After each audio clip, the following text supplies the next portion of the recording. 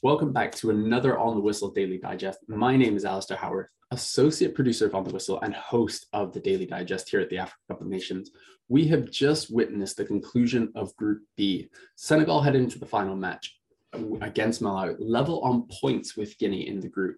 But Malawi themselves still had a lot to play for. If they could get any points, they would essentially confirm their qualification through to the next round. And they played like it. Senegal were really disappointing once again. They had all their players back who were missing through COVID-19 absences, including Edouard Mendy, Kalidou Koulibaly, and Idrissa Gana Gueye, but they struggled for creativity.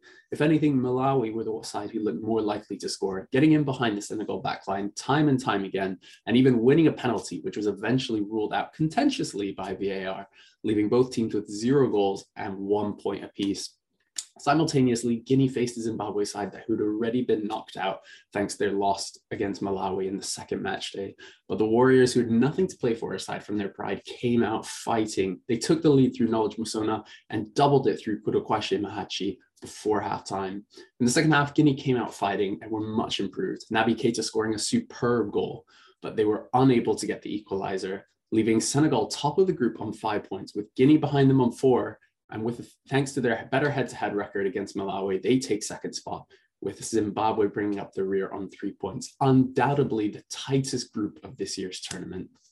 Which brings us on to tonight's action in Group C. Morocco are already through with 6 points and play a Gabon side rocked by the news that stars Pierre-Emerick Aubameyang and Mario Lemina will miss the rest of the tournament. They've been sent home from the Panthers camp and will not feature at all.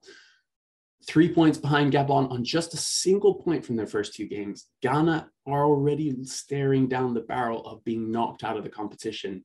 They have a do or die match against the Comoros, who themselves could still, in theory, qualify for the next round if they beat the Black Stars by a hefty margin. All to play for, and certainly 2 unmissable games.